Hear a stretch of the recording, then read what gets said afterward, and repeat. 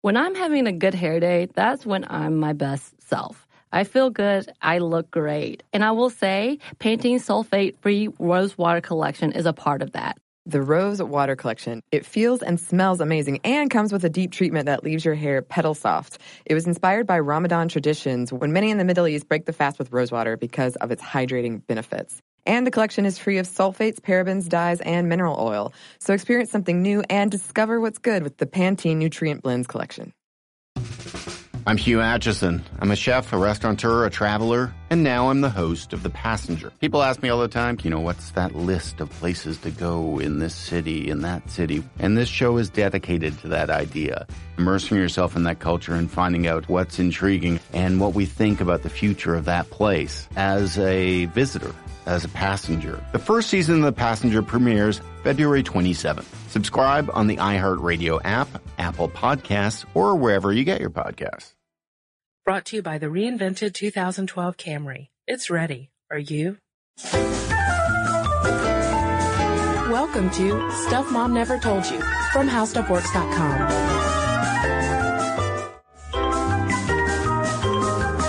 Hey there, and welcome to the podcast. This is Kristen. And this is Molly.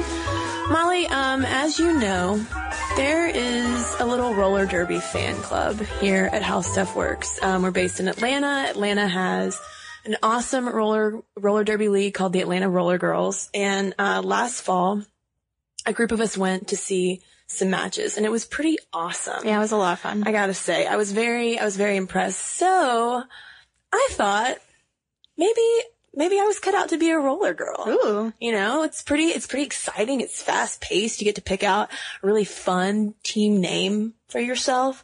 So I decided to test out my roller skating skills because they skate on roller skates, not roller blades.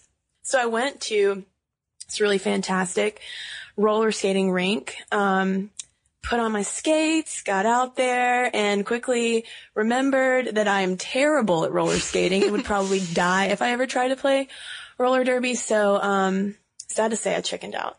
Oh, that's too bad, because it seems like it would be a really fun, empowering thing to do. Yeah, I could get out a lot of aggression, maybe knock some people over. Although I remember when I told my mother we were going to the roller derby matches, she had this very 70s stereotype of it, that I was going to see the equivalent of a professional wrestling match. I was going to go watch girls have cat fights, pull each other's hair, and she was like, why do you want to watch that? Well, should have told Mom, it's exciting. It's exciting, but it's also not like that. That's very much sort of a stereotype about it. So let's look at what roller derby really is. This very almost quintessential female sport, and why people might be more distracted by the cat fights, the falling down of it all. I mean, right. Is it sport or spectacle, Kristen? Very good question, Molly. One of the most interesting things that I found out about roller derby was it actually started in 1935 as an endurance sport during the Great Depression. I know. I was reading this, and it's kind of insane. The goal, it was set up by the sports promoter to be a roller skating endurance race, and the goal was to do 57,000 laps around the rink. And do you know how much that equaled out to? Tell me. The distance across the continental United States. That was the race. Wow. To do as much skating as it would take to roller skate across the United States. Well, these endurance races started in 1935, like we said, and then around 1937, the sports writer noticed that the best moments during these 57,000 attempted laps around a rink were when people would fall and maybe some skaters would collide, and that's when this rougher side of roller derby emerged. Yeah, I guess we like to see, people fail and fall down. It's kind of a sad comment on human nature, but it changed from sort of a endurance event to defense and offense. Who can get around the thing without falling down? Who can you make fall down? Mm-hmm. And it started out as a co-ed sport, and now it's pretty much a women's only sport. And it's kind of kitschy. It's sort of a throwback, like you said, to these 1970s teams. And it was around the 1970s when the economy started slowing down and fuel costs started rising that the sport just kind of piddled out. Right, but it never completely disappeared. It was sort of an underground thing, and then leagues started forming in these major cities to focus on this women-only sport. Mm-hmm. The roller derby revival really started in 2001 with the Lone Star League in Texas, and now there are roller derby leagues all around the country. There are tons of them. And they're mostly skater owned, from what I understand. Mm-hmm. You don't get paid for doing roller derby. You do it because you love it. You buy all your own equipment. Yeah. And so let's talk a little bit about like what exactly the object of roller derby is. I mean, we all know that it's girls dressed in some pretty rad costumes, skating in a circle, knocking each other down. But the point of the game is to score points, to win bouts, as they're called. So let's go over the rules. And I have to say, my first roller derby bout, even though I knew these rules, it didn't really make sense to me at first because it's so fast-paced, it's so energetic that you may not even notice how the women are scoring points. But it is based on a point system. Right. Each team has 3 different positions on the rink, and they have a single jammer, who's the person, the skater, who can actually score the points. And there are 3 blockers who try to block the jammers while the jammer's skating around the circle. And then there is a pivot on each team that sort of sets the pace for how fast they're skating around the rink. So basically there's 5 people from each team on the track at one time. And at the go sign, all those blockers and pivots set off. Mm-hmm. And then a few seconds later, the jammers go. Right. And in order for a jammer to score, she has to skate past the other team. And that is easier said than done, Molly, because these blockers can move and maneuver around on roller skates like nothing I've ever seen. Right. And blocking is encouraged. Yeah. Oh, people get knocked down. There are many trips to the penalty box because it's a narrow rink for 10 girls to be skating around. Right. And you have to be in balance to score points, and you score points once you make that first lap around, and then you start lapping other people. That's when you start to score points. Mm-hmm. And, each bout is broken up into 2-minute jams, and those are the individual periods when the jammer tries to score all the points, and then it starts all over again. Mm-hmm. So that, in a nutshell, is roller derby. It won't make sense the first time you see it, I have to say, because like we said, it's very fast, and I'm kind of surprised that you thought you could do it, Kristen. I mean, I don't want to put you down, but... Well, Molly, I mean, give me a little more credit. Well, actually, if you'd seen me on the skating rink, you probably would not give me any more credit.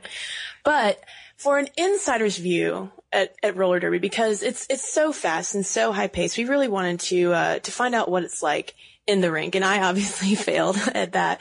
So we decided to call up Tanya Hyde, who is the founder and president of the Atlanta Roller Girls, to get a little more insight from her on how they go about recruiting girls and the process of becoming a roller girl. So I think our first clip from Tanya is what Kristen would have endured had she pursued her dream of being a roller girl. Right.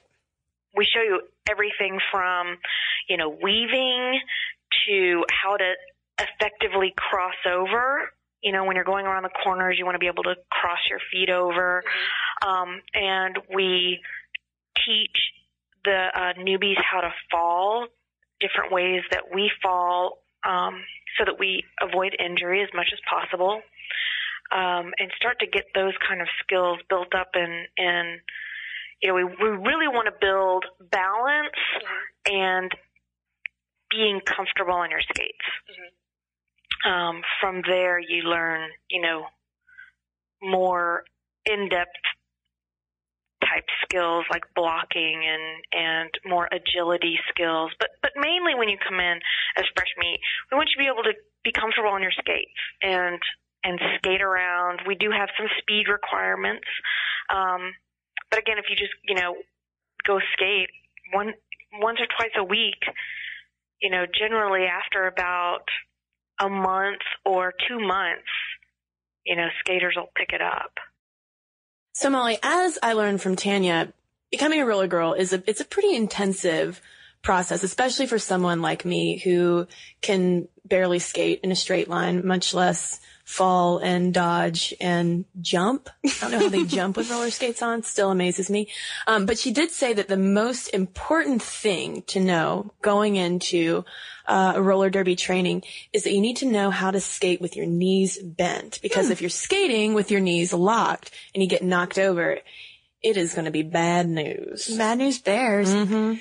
Now, I'm wondering, Kristen, if she gave you any tips about maybe like the attitude and persona you should adopt, because roller derby is sort of known for having these very flamboyant personalities. They've got very provocative names that are often, double entendres for certain things, I'd like to think that my name would be something like, I don't know, Molotov Cocktail. Oh, that's good. I got it from the roller derby database. See, you can't use it, though. I can't use it. You learned about how girls get their names, right? Right. After they go, at least with the Atlanta roller girls, after they go through their training process and are accepted onto the team, that's when they can pick their awesome stage name, such as Molotov Cocktail. But there's sort of a unspoken rule that you can't take someone else's name. And that's why all these roller derby leagues have a website that you can go on where you register your name. And if you go on there and you would check up Molotov Cocktail, and if someone already had it, Molly, you'd have to do the right thing. I know. And pick something else. I know. And it's hard because there are already so many good names taken. Like just on the Atlanta team, we've got Susan B. Agony. Pretty good one. Yeah. Hot Legs Hooligan. I mean, it's pretty fun, but it's hard for me to imagine you out there with a saucy name. Well, Molly, the thing is, roller derby attracts all different kinds of women. As a How Stuff Works writer, I think that I could possibly fit the mold, because the fact of the matter is there really isn't a mold. Tanya Hyde was telling me that they have anyone from teachers to lawyers, an archaeologist, someone who does stunt work, all kinds of women who join these roller derby teams and come out on the rinks and are just fierce, competitive women, no matter what their background is. So let's hear more from Tanya about what kind of woman is attracted to roller derby. I was one of these girls, and you find a lot of the same kind of women throughout roller derby that were, that just didn't have a lot of girlfriends. It was really difficult for me to make friends with girls. I didn't have the same sort of, stereotypical interests as girls. After the game, we all go to the after party and we all buy each other drinks and we all dance together and enjoy each other's company. And it's pretty awesome. And also, we've built into our league the ability for to request people from other teams to play with your home team. So just this past weekend, I had the opportunity to go to Florida with the Toxic Shocks. They went down to play Broward County Derby girls, and they needed an extra body, and I wanted to play, so I went down and played with them. And they could ask me, they could ask anyone from any of the other 3 home teams as well. So it sort of feeds that, that belief that we're all on the one team together. So that sounds like really empowering, and that's, I think, where it gets sort of this reputation as a really great window for women. Right. Tanya gave some really great examples of how the confidence that you build on the roller derby rink can translate to life outside of the rink. So let's hear a couple of those right now. We had a woman who was in an abusive relationship, and through derby, she was able to find the strength in herself with the support of other people to get out of that relationship. I think that's amazing. And I know for myself, when I started in derby, I was sort of in a job where, I love the people I work with, but the job just wasn't really fulfilling. And, I got the confidence that I needed to make the switch, to find a new job. I find myself speaking up in meetings where before I would have kind of, just sheepishly agreed or, okay, sounds good, and now I'm like, wait a second, let's think this through, or I have another idea, or I find myself just more confident in myself. And I think it helps a lot of people in that way. But Kristen, another thing I know about you is that, like most people, you don't want to get hurt. No, Molly, I bruise like a peach. Oh my. I really do. And I just imagine myself out there, in tryouts, falling and somehow ending up in the ambulance that they keep outside of the awesome building where they do it in Atlanta. and just being whisked away with my roller derby career crushed before even playing in a single game. So, because there's some pretty intense injuries here. oh yeah, I mean, we've got like broken legs, broken arms, just Broken tailbones. lots of knee injuries from just falling on your knees. That's the one that Tanya actually had happen to her after a while. So my main question, my main holdback with trying out for roller derby was whether or not I would just get injured, just get pummeled. So I asked Tanya to explain a little bit what a girl's odds are for getting injured if she does go out to roller derby. So let's hear a little bit about that. For the Atlanta Roller Girls, and I know for most leagues across the country, and I assume across the world, safety is like the primary concern. You don't want people to get hurt, because then you lose people, you lose your teammates. They go away for a while, and you don't want that to happen. I think there have been different kinds of injuries. It seems like in the beginning, there was this sort of wave of shoulder injuries that we had, and now it's kind of moved to knee injuries. That's what I had. Sometimes they're brutal injuries and require surgery. A lot of times they're just injuries that need rest. All right, so that's a little reassuring that, maybe you can survive a little longer than normal without an injury. Yeah, Tanya went 4 years without one. I don't know. I don't know if either you or I would have that much luck. So let's review what we've had so far. We've had the flamboyant nature of it, the athletic nature of it. Yeah, it's very tough. It's fast paced. It's all women. So are people going for the spectacle or the sport, Kristen? Well, according to Tanya, and I would tend to agree just from seeing the range of fans that were at the roller derby bouts, I would say that it's both. Yeah, let's hear her say that very same thing. All right. I think it is the mix of spectacle and sport. I think, if you just have a sport, you're just going to get sports fans. If you just have, entertainment, then you're just going to get people looking for entertainment. And we've got a whole shebang. We answered our question, Kristen. Is roller derby sport or spectacle? It is both. Hooray! And I think that's pretty awesome about roller derby, because it's got to be a lot of fun to go out there, get dressed up. You can take on these whole different entertaining personas that you might not have off the rink. And then at the same time, perform this incredible athletic feat of skating around and around and dodging very strong athletic women. Yeah, you guys should see the look in Kristen's eyes. I think she's getting that gleam that might lead her to be a roller girl again. Tanya Hyde was really convincing. When I was interviewing her, she kind of convinced me that I should go out for it. So I don't know, Molly. I might be busy skating this summer. I'll look forward to that. Maybe I'll do it. Start skating to work. I should. Well, if you want to learn more about roller derby, you can check out an article on howstuffworks.com called How Roller Derby Works by Tracy V. Wilson. And we want to thank Tanya Hyde of the Atlanta Roller Girls for taking the time out to talk to us about roller derby. Yeah, if you guys are anywhere in the Atlanta area, be sure to come see the Roller Girls. The season is on, so check it out. And if you want to send me or Molly a comment or a question, feel free to send us an email at momstuff@howstuffworks.com. For more on this and thousands of other topics, visit howstuffworks.com.